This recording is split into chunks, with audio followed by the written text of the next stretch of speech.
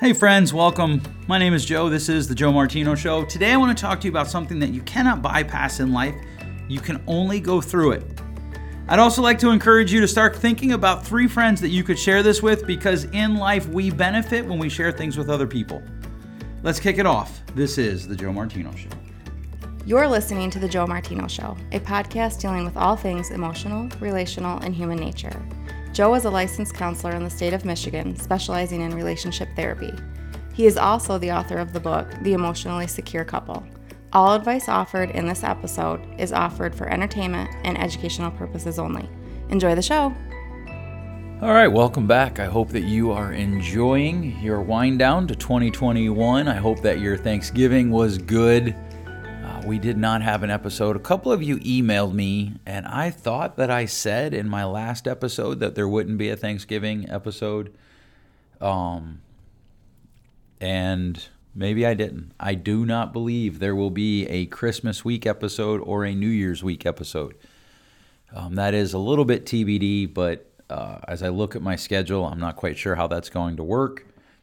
I hope you're starting to think about 2022, what you want to accomplish in 2022, what you want to get done in these last 4 weeks of 2021.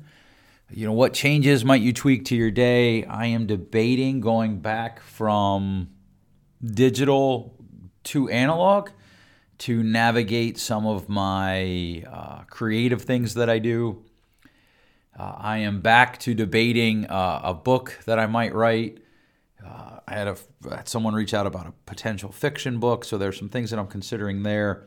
We're still looking into, what does it look like to do retreats in this time of COVID and heightened awareness and quite frankly, a heightened discomfort for many people. We want people to feel comfortable when we invite them to these things. And so myself as an individual, my wife and I as a couple, my wife and I as business owners, we are looking at how we're going to end this year and how we're going to move into next year.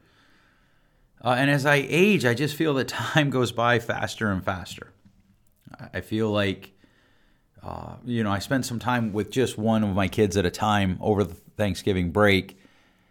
And I feel like that time just goes so fast, incredibly fast to me in a way that is not, it's almost like I'm sad when it's done because it went so fast.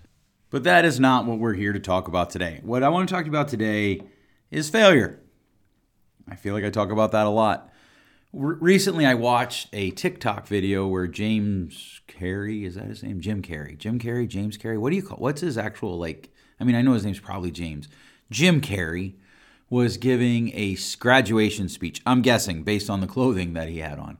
And he told this story about his dad, who could have made a wonderful comedian, according to Carrey. And what happened was his dad thought that was too risky. So what he did was he took a job as an accountant, a job that he hated. And because it was safe and it was secure, and it didn't come with the risk that being a comedian brought. When Carrey was 12, his dad lost his job. And in the speech, he says, and then my family had to just do whatever we could to survive. And he says what he learned from this is that you can fail at something you don't like, so you might as well try for something you love. Now, if you know me at all, you know that I love this sentiment. And you also know that I'd make a few tweaks. You can fail at something you hate, so you might as well fail at something you love, because you're going to fail. That isn't an option. There are so many people who are living angry, desperate lives because they refuse. Imagine if I could talk. They refuse to engage the possibility of failure, of big, scary failure. And so they live lives they hate because at least it's safe. And they get increasingly angry and angrier and angrier and angrier because they watch people around them and they start playing the comparison game, or they start just looking in the mirror and they dislike what they see because we were not created to live cowardly lives. I find that one of the reasons this happens is we are infested with all or nothing thinking. We tend to think all or nothing. We tend to think in zero sums. Not everybody, but recently, a couple weeks ago, I put up on my Facebook, my private Facebook, like, hey, how do you know if you win at life? And I'm always amazed at the answers. One person was like, you don't. And I was like, okay, well, that's kind of strange. I should ask her probably to expand on that. But I know enough of her adult life and some of the choices that she made. My guess is she probably feels like she's losing at aspects of life. And one of the things that has happened in this everybody wins for showing up culture that we've invested in is when you become an adult and you actually start to lose, the pain can be so overwhelming, so disorienting that you don't know what to do. And I think that's probably involved there. And invariably somebody puts up, well, I don't know if I'm comfortable with the term winning because to me winning, means somebody else has to lose. It just isn't that way. It isn't a zero-sum game because the truth is we're all going to win or lose at different times. But how do you know if you win? This is why I love baseball. And I know some of you don't like baseball, don't know anything about baseball. But baseball is comprised at the professional level of 9 innings or 9 revolutions of everybody getting to hit until you get 3 outs. You can lose the first inning, you can lose the second inning, the third inning, the fourth inning, the fifth inning, the sixth inning, the seventh inning, and the eighth inning. And if you win the 9th inning in the right way, you win the game. Right? Let me explain this. In the first inning, your team goes up 1-0. I lost. In the second inning, your team goes up 2-0. I lost. Third, 3-0, 4-0, 5-0, 6-0, 7-0 in the 7th. 8-0 in the 9th. You've won all 8 of those innings. But in the 9th inning, I blank you. You don't score any runs, and my team scores 9. I win the game 9-8. And this is why I'm obsessed with the question, how do you measure whether or not you win at life? Because that tells you what you're shooting for. One of the guys on my comment said, you win at home. If you win at home, you win at life. I would agree with that. Somebody said, if God tells me when I die that I did a good job, then I won. Okay, fine. But what are the things that God told you to do that would mean you did a good job? Right? I want to know. What somebody said, if I'm thankful more often than I'm not. Okay, these are measurable things that we can reach into, but I'm going to suggest that this idea that we can't lose is actually crushing our souls. Because what we're doing is we're worshiping safety and we're labeling it pragmatism or practicality. Well, I would do that, but let's just be honest. Whatever comes next, most of the time we could just rephrase to, I would do that, but I'm afraid.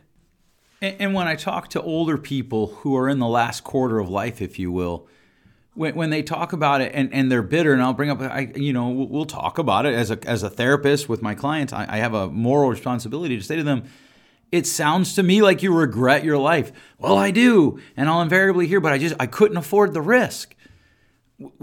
Here's the problem in that sentence. What you didn't ask yourself was, could you afford the risk of not following something you love, of not pursuing something that you were passionate about? And when I hear people talk about like, oh, well, I don't like the term winning. And in fact, when I put it up on Facebook, I'll usually get 2 or 3 private messages where people really take exception to the term winning at life or the phrase winning at life. And invariably I'll ask them, well, do you know people that have lost at life? Yes. So you know people who have not only experienced failure, but they've failed at life. Yes. Okay, well then by definition, you're saying you know some way to measure winning at life. Right? Again, it's not, did you win this year? Maybe you lost this year, or maybe you lost yesterday, or maybe over Thanksgiving break, you lost your cool and you lost. You didn't succeed at what you were aiming for in better interactions with your children, or better interactions with your family. Or maybe you're wrestling with drugs, or maybe you're having an affair, or maybe you are a bad parent. One of the things that I get tired of is this phrase, well, I'm doing my best. Okay, great. Honestly, I hope that you are. In fact, the truth is, I just assume you are. But there's this wonderful phrase in therapy where I am doing my best and I can do more. And so you have to ask yourself, how will I win at life? But I want you to break it down even smaller. How do you win next month, this month? You have 30 days. When this drops, it'll be December 1st. You'll have 30 days to win in December. How will you measure that? Are you going to choose the safe thing that you hate because it's safe? And some of my conservative friends get nervous when I have this conversation with them because they're like, well, wait, isn't this the excuse that people use to leave their spouses?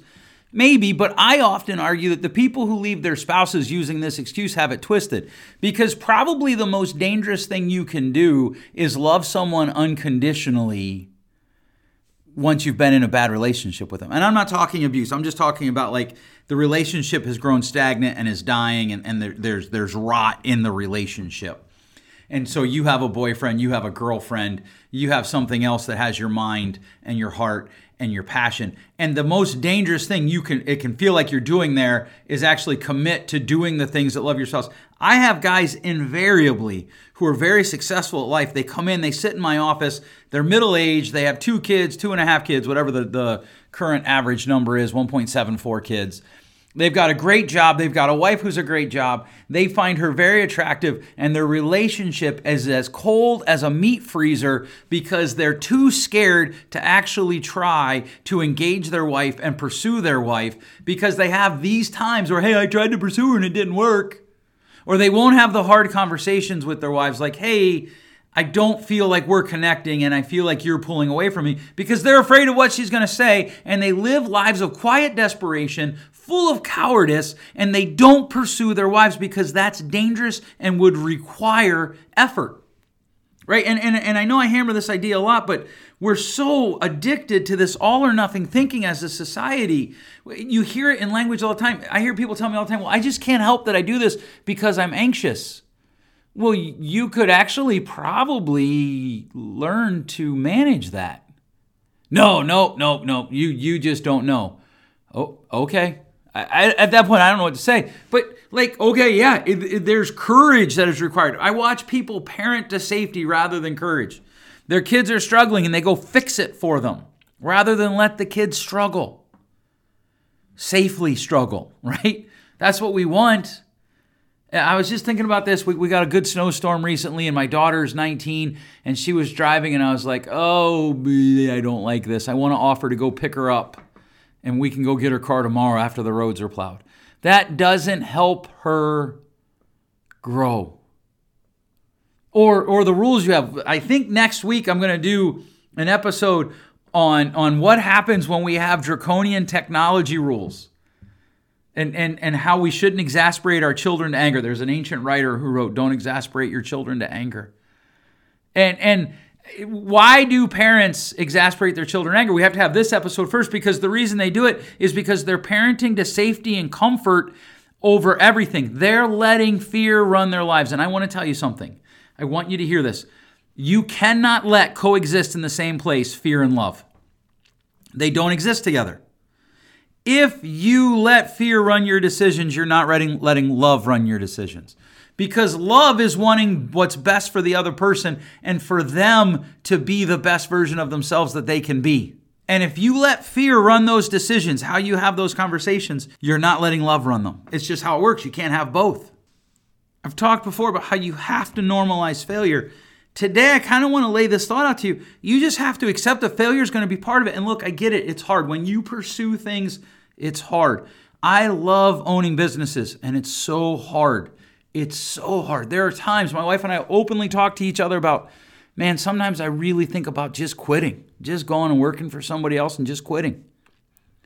Because it's hard to do what I do, to chase my dreams. It's terrifying to create something and put it up. Every time we do a conference and we put up the sign-up sheet, I wonder, is anybody going to come? And yeah, there's names for that. There's psychological names for that. But here's the thing. If I let fear drive that, I won't do it. And so you have to engage your fear, because you're going to fail at things. You're going to fail at things. There's no way forward without failing. My question is, are you going to fail at things that you care about, that you love, or are you going to fail at things you hate? Are you going to run the risk of failure doing things you hate because they're safe and they're comfortable? And when I talk to my conservative friends, like I talk about, and they're like, well, but this is the reason people, cite when they leave their spouse. Yeah, because I think many of those people have it twisted. And they tend to repeat the same mistakes. Because we all tend to repeat the same mistakes. And so as they navigate the path forward, well, this is too hard. This is harder than it should be. So they quit because I just need to be happy. When they don't stop and think, maybe what I actually need to do is endure in unhappiness for a period of time so that I can grow and become stronger and better able to handle this situation. And I have to actually engage the thing that terrifies me so that I can have the life that I'm desperately seeking. Perhaps the life that you're seeking comes at the end of risk. Because the thing of it is there's no path forward without risk. There just isn't. You can literally decide to not risk anything. Be Jim Carrey's dad. Take the road of safety and then lose your job because of other people's decisions. It's up to you. And look, I'm not saying everybody needs to be their own business owner. I'm not saying, it could just be you're going to take the risk of start working out and you're going to walk. It could be you're going to take the risk that you're going to start dating again. It could be you're going to take the risk that you're not going to date. It could be that you're going to take the risk that you're going to start trying to save money, that you're going to start looking for another job. I don't know what your risk is, but I know that many, many people I meet, their lives lack something because they won't try. Maybe you're a guy and you're listening to this and you're like, dude, I resonate with the guy that doesn't pursue his wife. Well, then pursue your wife. Maybe you're a wife that doesn't pursue your husband. Then pursue your husband. Pursue your kids. You'll just never regret pursuing people that you love. That doesn't mean that they won't hurt you. Right now, literally, I'm looking at a picture of someone that has hurt me numerous times. Nobody in my family, like not my wife or my kids or anything like that. And I pursue that person with boundaries, and I don't regret it. Live your life, because I'll tell you what, it goes so fast. Pursue the things that matter to you. If you feel disconnected from your spouse, I want to challenge you to make 2021 the year that you regularly and consistently pursue your spouse every single week. Risk, engage, endure, and go for it. All right. Thanks so much for listening. I hope that as you look at the end of 2021, you look to 2022, you start to ask yourself, what am I passionate about? What is it that I want to do, but I'm afraid to do? And see where that takes you. If you enjoyed this, I'd encourage you to share it with 3 of your friends. Sharing can be scary, right? So that's one thing, right? We're going to engage something that we're afraid of.